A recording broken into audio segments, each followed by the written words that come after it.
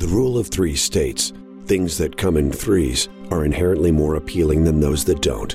With the next generation GMC Sierra, Canyon, and Sierra Heavy Duty, we couldn't agree more. Whether you choose to have the world's first 6-function multi-pro tailgate available only on the next generation GMC Sierra, to confidently take on heavy loads with the available 6.6-liter V8 Duramax turbo diesel in the GMC Sierra Heavy Duty, or to get behind the wheel of the only midsize premium pickup on the road, the GMC Canyon, you'll realize all three help you do one thing: go professional grade.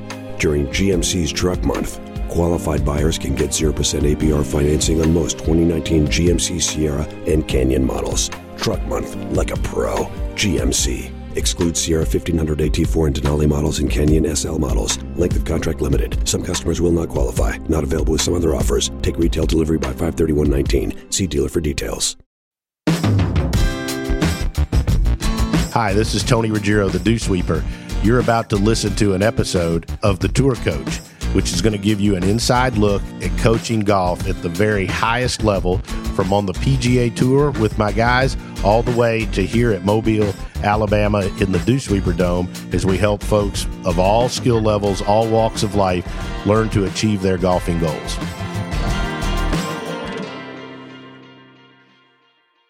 So I've worked with Zach Sucher about as long as I've worked with anybody. Somebody that doesn't need a lot of attention, that don't have to spend tons of time with him. Been great to watch his journey. And I sat down with Zach a few weeks ago, maybe 3 weeks ago or so, which happened to be before what he did this past week at the Travelers, which, if you had the chance to watch golf and you love golf, his story, it was awesome to watch him play second in the tournament, but phenomenal job.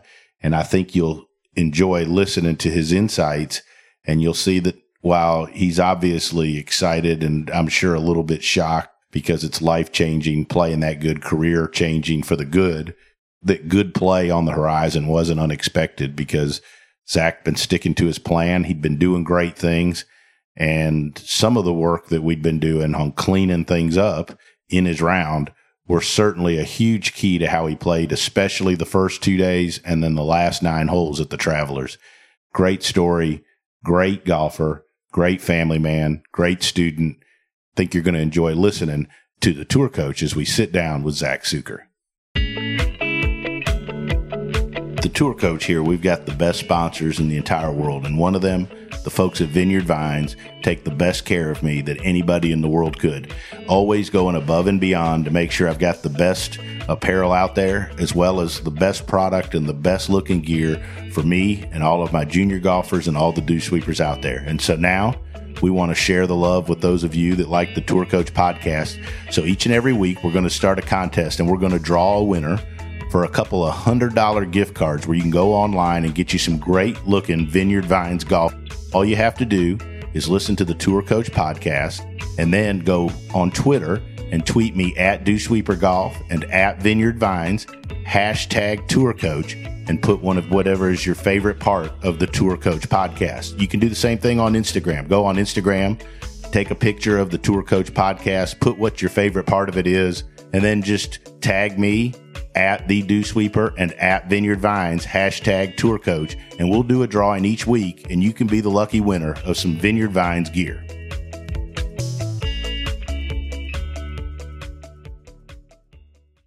All right, so sitting in with me here today, I'm in the Dome, he's up in Canada getting ready to play another PGA Tour event, is PGA Tour, Web Tour player, Zach Sucher. Last time we caught up with Zach, one of my players, it was at the end of, I think it was the last night of our trip in January down there for golf camp, and he is now officially back playing his medical.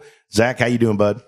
Doing great. Thanks for having me on. Absolutely. I thought we'd check back in with you, and not just because you're playing great, but I mean, it's an interesting story. I mean, when we got together in January, I mean, you'd been out, like, was it over 2 years? It was just shy of 2 years that I was out from tournament to tournament. It was a solid, 13, 14 months without golf at all, and then, close to 2 years without playing any events. Yeah, that's a long time to go without playing in an event.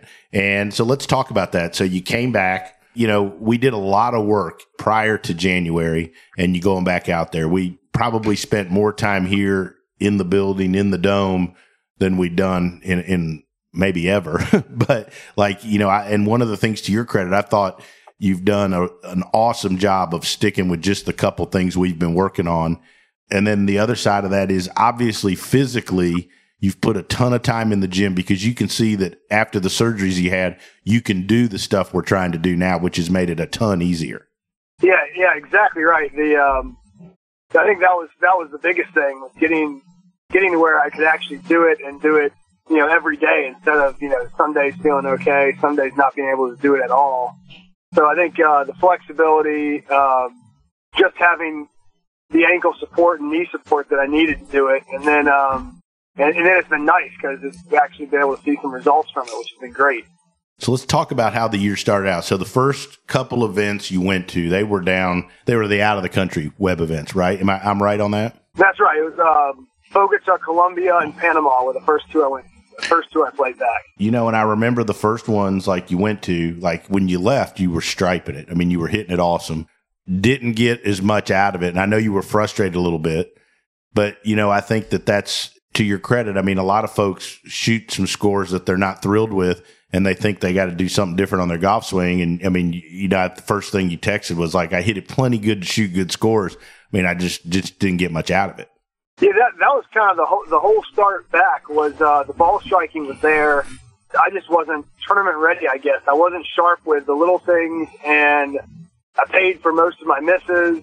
My short game wasn't where I would have liked it. And so it was kind of like, I feel like I'm playing great. I feel like I did everything I needed to do to play really well to start the year, and it wasn't happening. And it really didn't happen until San Antonio was the first event that I was like, oh, there we go. I finally have a good result from a week that I played well. Because I'd had probably 3 or 4 weeks out of those first 8 that I played really good golf, and it didn't reflect that at all.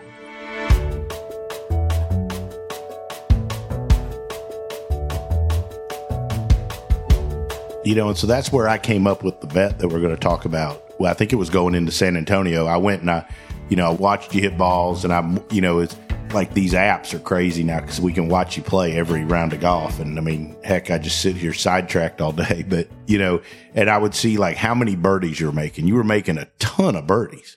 Well, I was making enough of the good stuff. That's right. Right. But I saw too many things that, like, I was like, you know what? He's hitting it too good to be making mistakes. And that's when we came up with the idea. I said, you know what? After Prattville, I think it was after Prattville, it's like I kept watching you, and you'd have these rounds going where you'd get 2-3 under and you'd move up the board.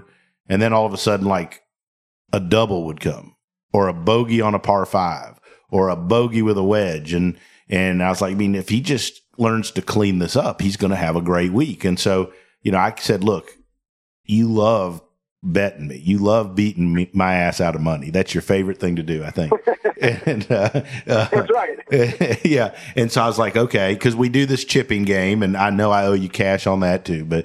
And I was like, look, you won this week. I won this week. Good. I'm gonna trust me. I'm gonna start keeping record. But I was like, one of the cool things about you is you're ultra competitive. And like the other time we had you on the podcast, we joked about, like, me and you almost got into a fight in the parking lot at Old Palm. You're always trying to win.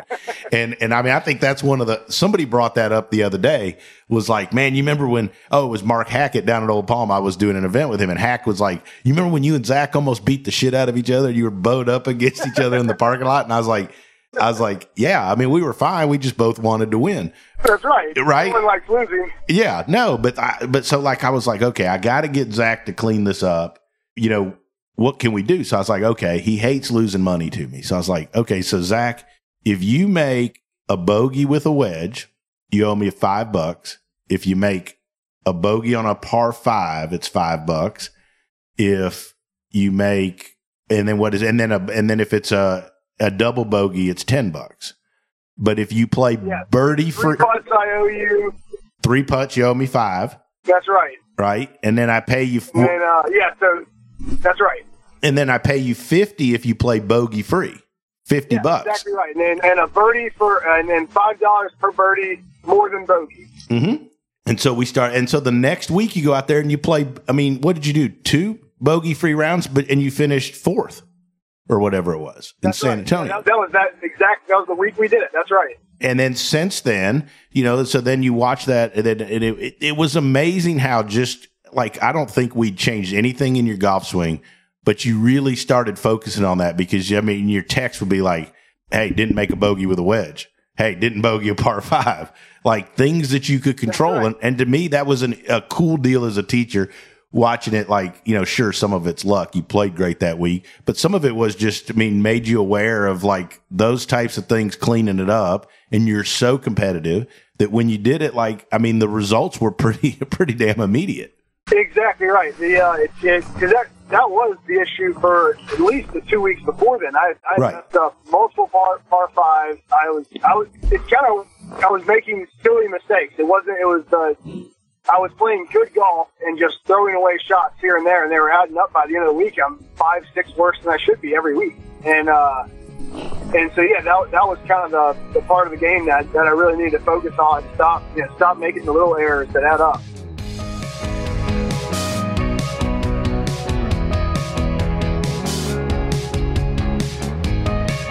Do you think that you made more of those little errors? Like, when you're coming off a medical and you only got so many starts, and obviously, in your situation, you're trying to play as good on the web starts too, to make sure you got a place to play next year. Like, do you think that's from like pushing too hard or trying too hard? I'm not exactly sure where I thought about that a lot actually. And I'm not sure if it came from the fact that I was trying so hard on everything else that I think I would kind of get relaxed on like simple shots or a wedge shot. And I was hitting my worst shots. I don't know if I was just kind of not just over focusing the rest of the round, but like just, I don't know. They were silly errors. And then I was like, where did that shot come from? And it'd be from 110 yards to an easy pin. Right. I've been striping it for 5 holes. So I'd hit an awful 20-footer. And like they were random. I don't know if it wasn't focusing in as much as I should, or if it was the opposite way. I'm not, not positive on which side. The big thing to me is just watching. It's like, so you could watch you'd watch how you went about stuff before we started doing that, and it was like obvious to me it wasn't a golf swing question because somebody like you're not going to go out there and make 4, 5, 6 birdies and you're swinging it bad. And the one thing that I had always looked at with you before, especially before the surgery, was like, if you drive it good, you generally play pretty dang good. Right. Exactly. Yeah, for sure. And if you drive it good and more importantly, you don't miss it left. Like if everything's cutting, you play pretty dang good. And like you looked at it and you looked where you missed it and talking to you and stuff, like you were driving it good. So I was like, okay, he's just got to clean it up. And I think just making you aware of it. And like I think you agree that like there's no reason for the most of the time. There's obviously a few hard holes, but like to make a bogey on a par 5 or to make a bogey with a wedge. No. I mean, things happen. You hit an iron shot in the water, or you hit like a bogey like that. But that wasn't even most of my bogeys. They were, not even a hazard in play, and I'd find a way to make a bogey with a par 5. Yeah, absolutely. Just too many.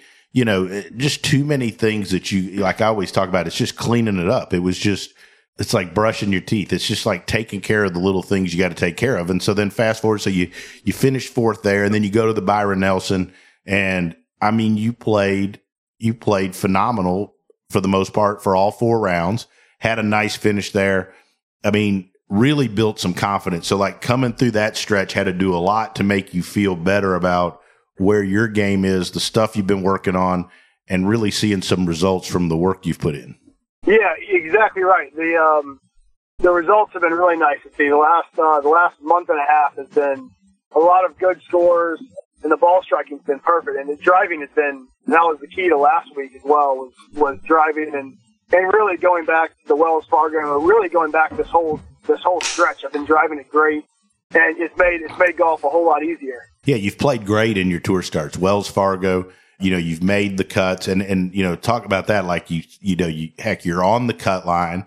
You make a bogey or so, and then you make an eagle coming in to make the cut. I mean, to me, like that's when I was, I'm watching the shot link, and I'm like, man, he's figuring it out. He's getting on a roll. And you watch enough players. Like I look at you now, and like I don't I don't worry about you making a cut now. I worry about, I think that you're ready to contend now. And like each week, it seems to me like you're building confidence toward that, where it's not like before, like I would always feel like, I mean, like, and it wasn't a bad thing, like you just hadn't played good. So you're more trying to make the cut. Now I feel like you're trying to contend and win golf tournaments. Yeah, exactly right. That at the Wells Fargo there, when I made that double, it was right back to this, like, oh, here I am doing what I did, 2-3 years ago. I'm not finishing strong. I'm worried about the cut again, which I hate worrying about the cut. You want to be focused on winning the event, playing your best golf, and so that was huge for confidence going forward to make the cut the way I did it, and then to play well at the Byron Nelson. It's just confidence wise, I'm focused on a little bit different things now, which is good. Yeah, and again, I mean, I think it's amazing how those little things pay off. And then you go, you got into the web event, you played the web event up at the Rex, up at Raleigh, and heck, you finished second there. You're in the final group on Sunday. I mean, you shot 9 under on Saturday. I mean, the encouraging thing for me as a teacher and from somebody that's watched you a long time is like, I feel like all of your work's paying off, but like, I feel like each week you're building now instead of like a step forward, then a kind of step back. I mean, to me, that's got to be a great feeling kind of for you as it sets you up for this summer run where you're going to play a bunch of golf in a row right now. You set yourself up playing your best golf, going in there where you got a chance to do something. Yeah, absolutely. Yeah. The confidence wise, this is the best I've maybe felt in my life. And so, yeah, the timing's great, playing good. I got a ton of events in a row. And so, yeah, I'm looking to play some good golf for the next few months.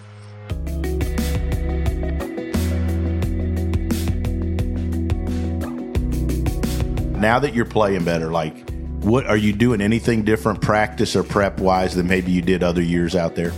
I'm still doing the chipping game. We do. It's just because you want to beat me out of money. You just don't care. Oh man, the rough this week is thick. So Craig throwing those golf balls, I struggle a bit.